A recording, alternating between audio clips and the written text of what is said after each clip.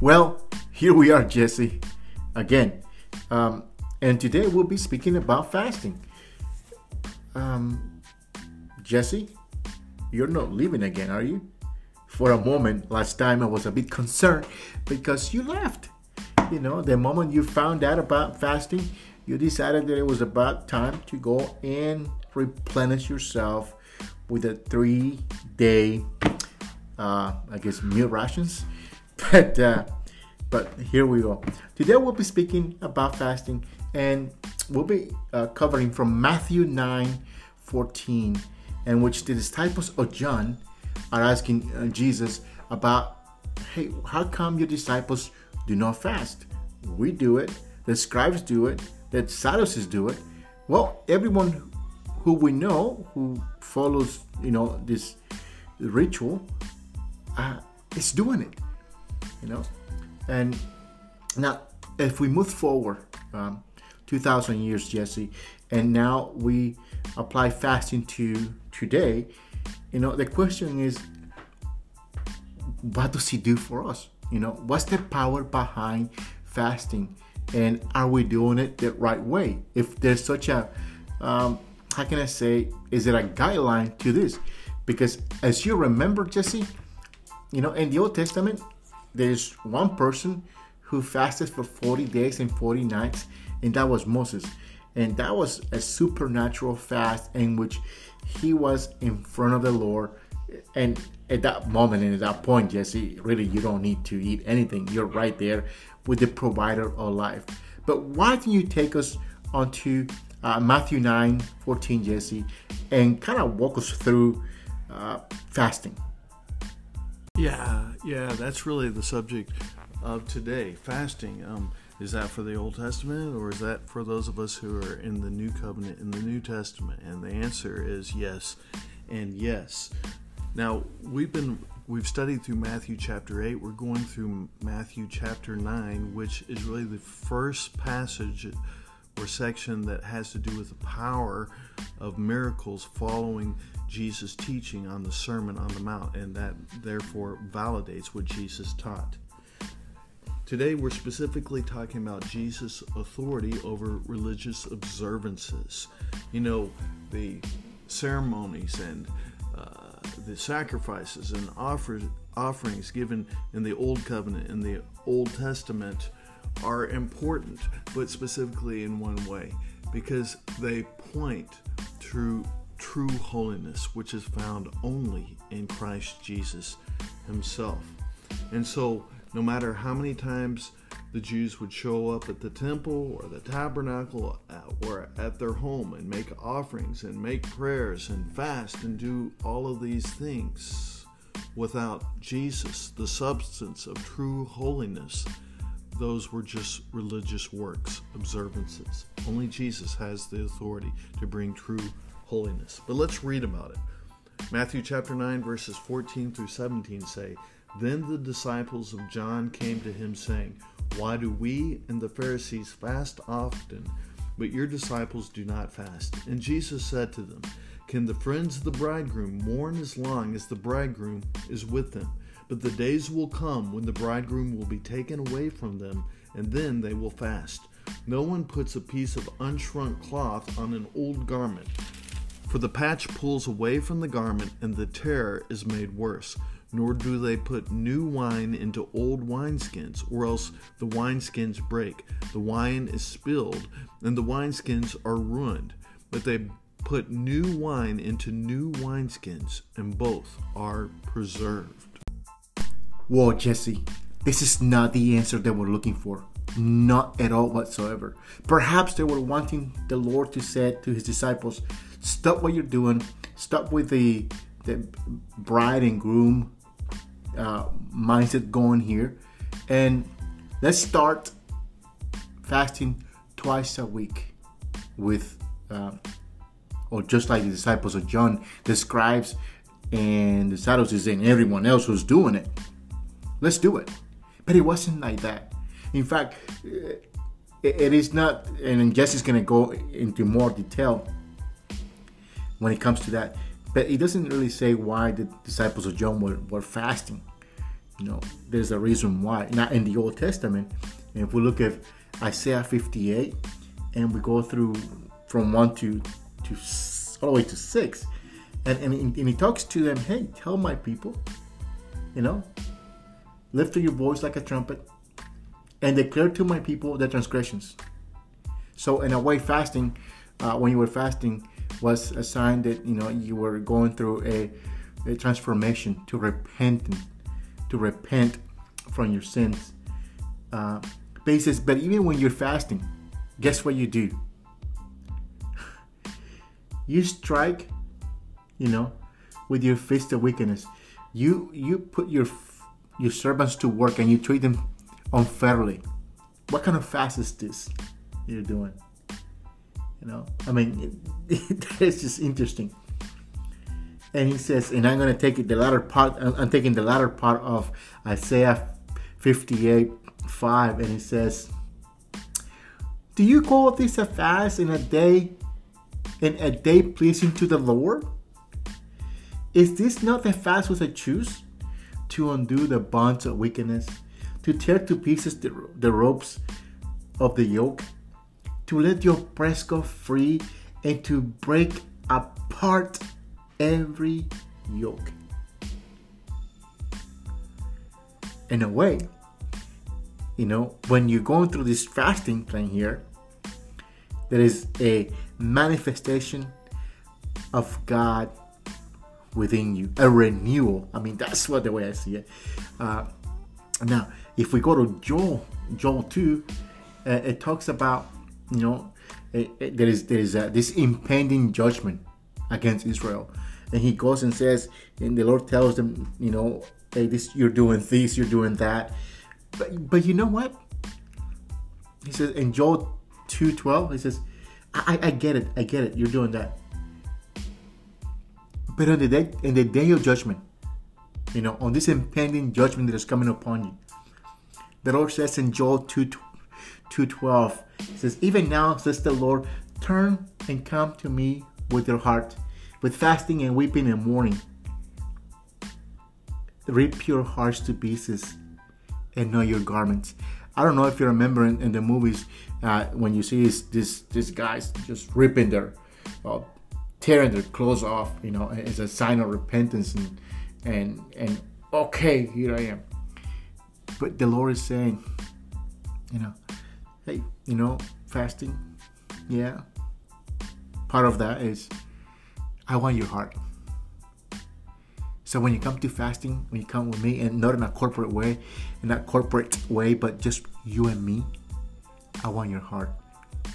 In a way, if you think about that, what the disciples were doing, they were just having that communion.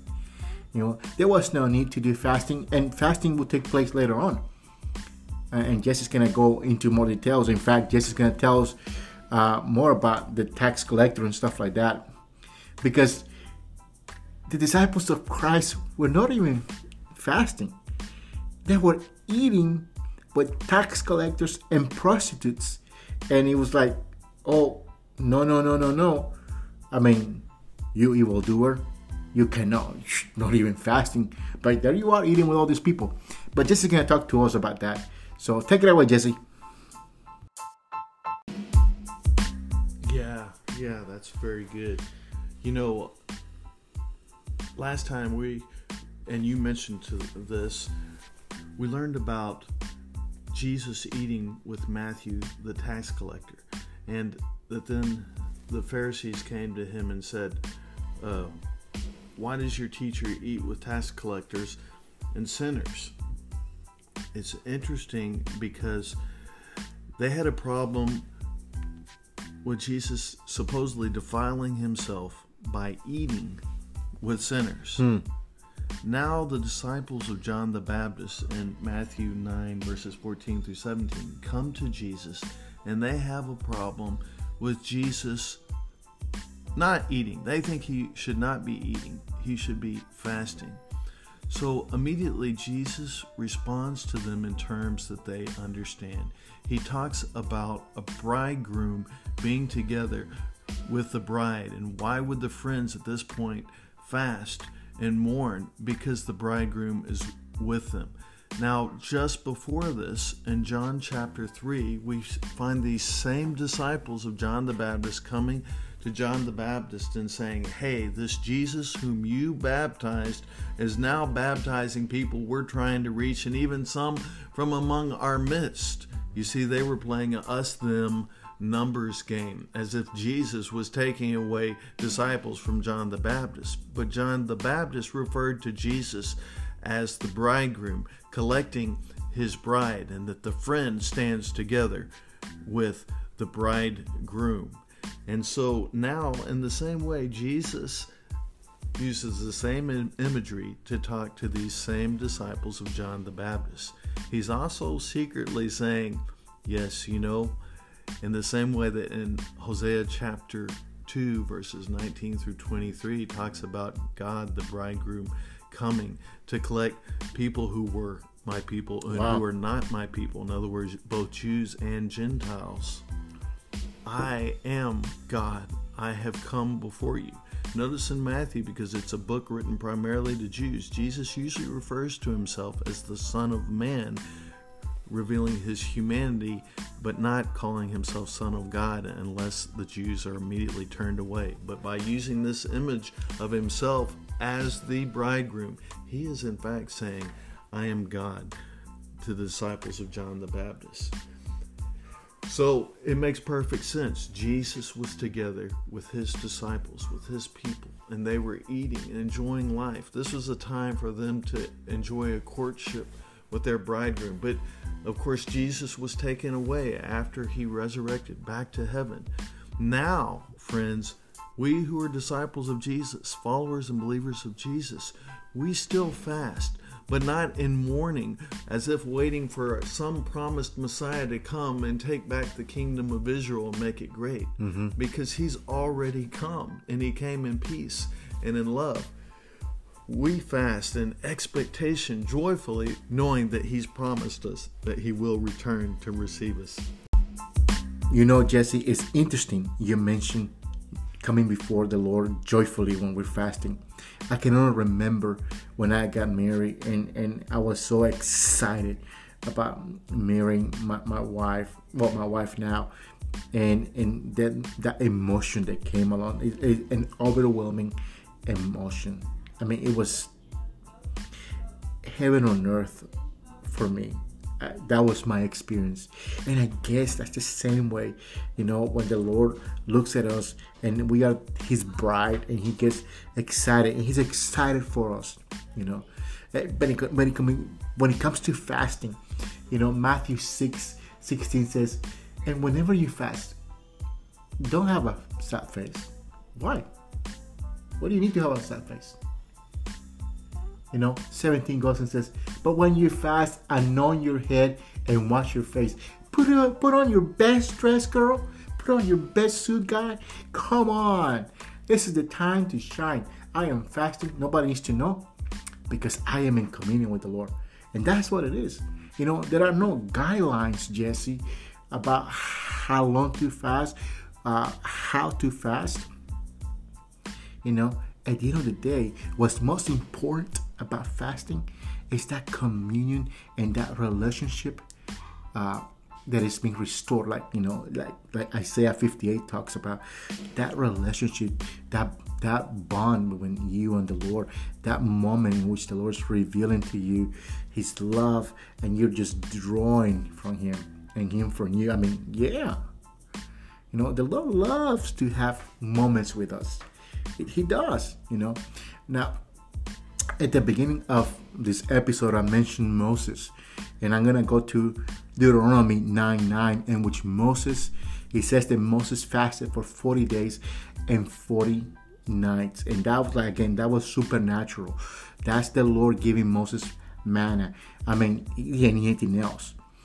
And then we come to Matthew 4:1, and the Lord Jesus is taken to the wilderness, and he fasted.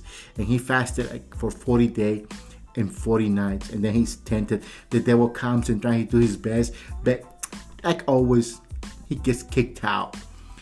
But here is something very significant. Moses fasted for 40 days and 40 nights, and he brought down the law, the 10 commandments, wisdom. Jesus fasted for 40 days and 40 nights, and he brought life eternal, grace, forgiveness, mercy. Wow, that is good news, guys. That is wonderful. Again, before Jesse comes and closes this episode with a prayer, I gotta tell you, fasting is not a set of rules and how and this is how you do it. There is not a guideline again for it. It's just time before the Lord, you and God, having that communion, having fellowship with Him. Nothing else, nothing more. He will speak to you and you to Him. So Jesse, take us away with a prayer. Absolutely. I wholeheartedly agree.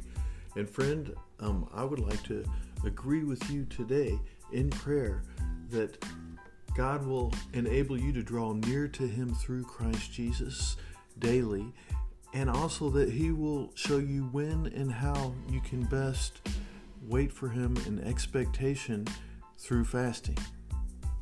Let's pray. Blessed Lord Jesus, our Savior and our Bridegroom, we love you so much. We love that you have not kept us alone, but rather you've given us your Holy Spirit so that we can continue to feast with you.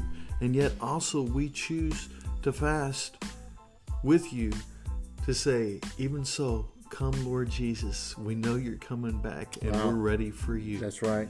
Thank you for this day and each day that you give us with you. And we also thank you for the day that you will return. In your holy name, amen. Well, friends, until next time, God bless you.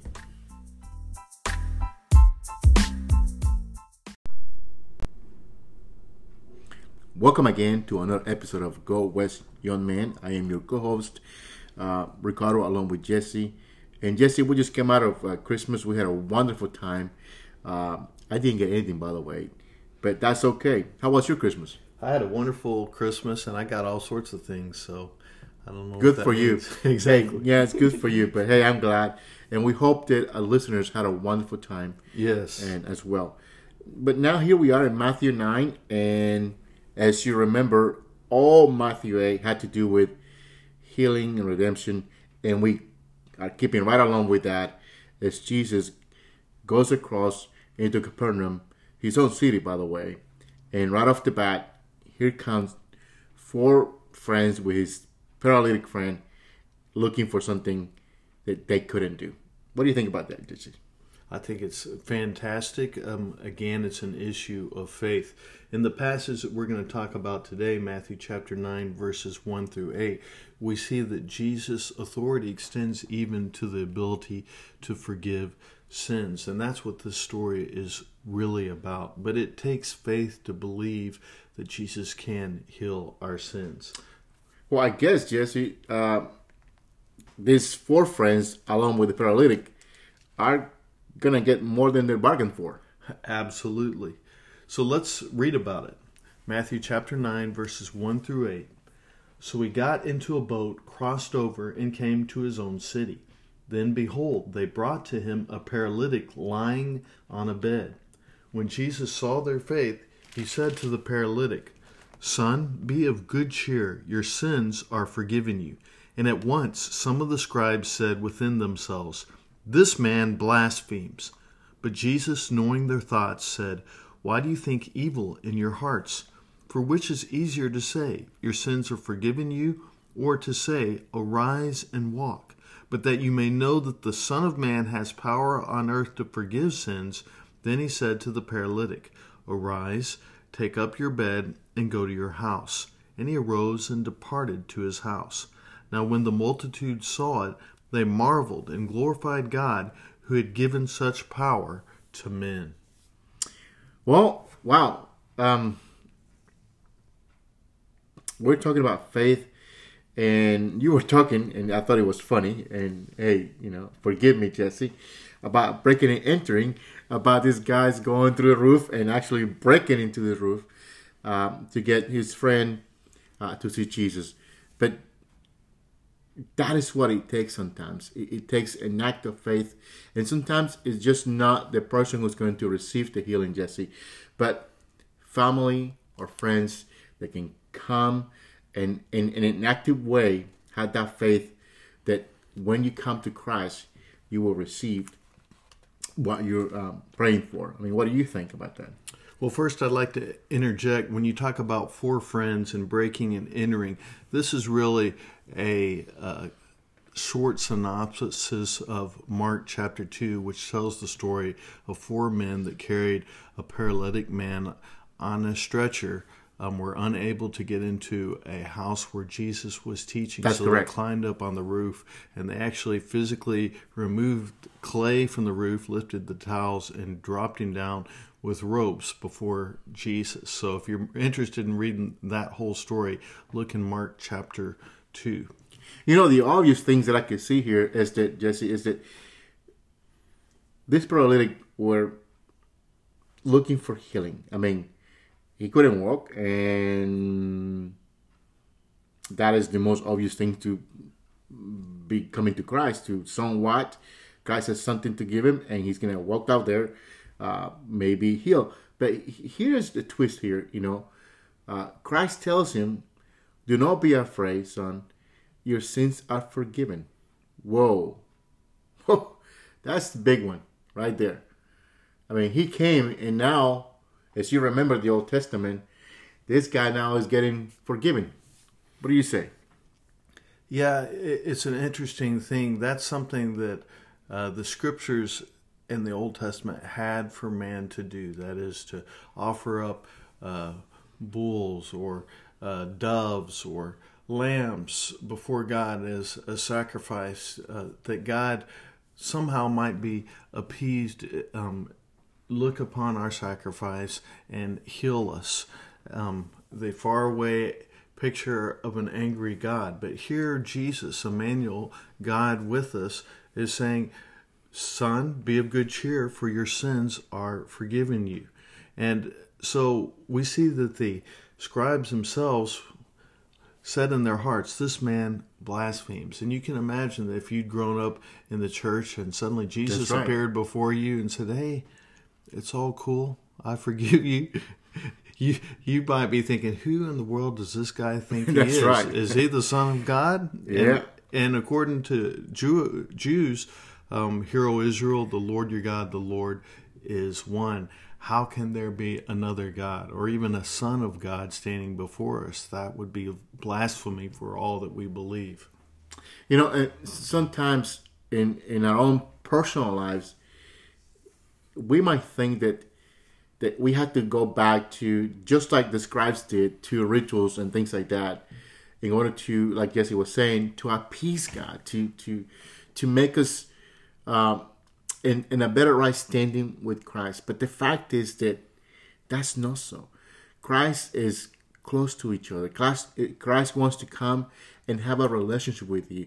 He's not that distant God that is out there looking down to us and saying, well, you got to do step 1 if you want me to draw closer to you.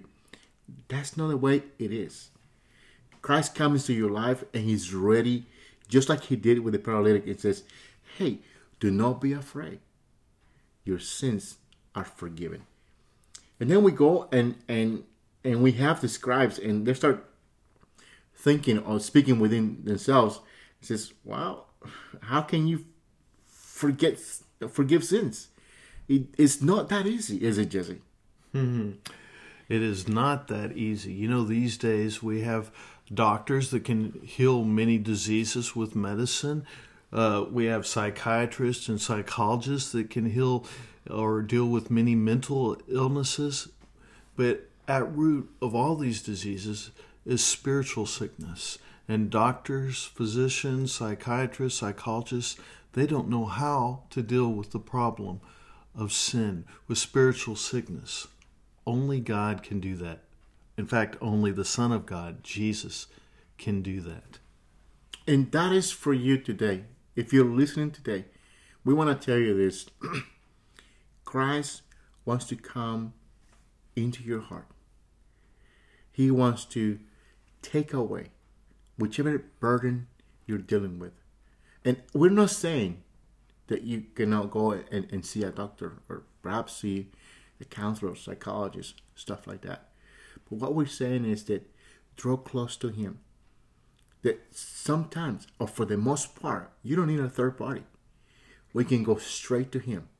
If we look at the scenario here is happening, and Jesus is looking at the scribes, and He goes, and He tells them, which one you think is easier? To forgive sins or to tell somebody to get up and go? So, if Christ was doing that back then, wouldn't you think that He will do that today, Jesse? Absolutely. People are always amazed by the phenomenal, the supernatural, the extraordinary miracles. And so that the scribes might believe, that the people might believe, Jesus told the man to rise and walk. And Jesus does the same thing today. He touches us physically. He touches us mentally and heals our sicknesses and our diseases. But really, Jesus wants to show that He can go to our deepest spiritual need to heal us, that He cares about us, that He wants us to have eternal life, that we might live forever in Him. And He does that by healing us physically, that we might believe in Him. What's beautiful here, Jesse, and here is a man now that is forgiven. And something that he never thought he could get, because really it didn't apply during those times, that it was so easy to be forgiven. But now he's forgiven. And here comes the second part to that. And Jesus tells the paralytic, get up, pick up your stretcher, and go home. And what Christ is telling us today is, we're already halfway there. If you are saved, if you know Christ is your Savior, we're halfway there. And if you don't know Christ, today is the day of salvation. Now is the day of salvation. So the second part will come into place. And that is that He can tell you, get up, pick up your stretcher, and go. Or in a way, and I'm going to stretch a little bit here, right here, Jesse, you can tell whatever is ailing you, get up, hit the road. Jesus is in my life. That's what's going to happen. What do you think about that? Well, you know what? I think that many people that are listening today believe that. But you know what? They've never actually invited Jesus to come into their life, to forgive their sins, to heal them in body, mind, and spirit. And they would like to do that right now. We have to be proactive in coming to Jesus, surrendering to Him, making Him Lord of our life, and then He'll do everything else. So right now, friend, I'd like for you to pray with me. Lord Jesus, I admit that I'm a sinner. Yeah, I've sinned against you. I'm sick spiritually, maybe in body and in mind, and I need you to heal me and deliver me, set me free. In fact, make me a new creation in you, Lord Jesus. Thank you, Jesus, for what you're doing in my heart, that you're putting your Spirit in me, cleansing me, and giving me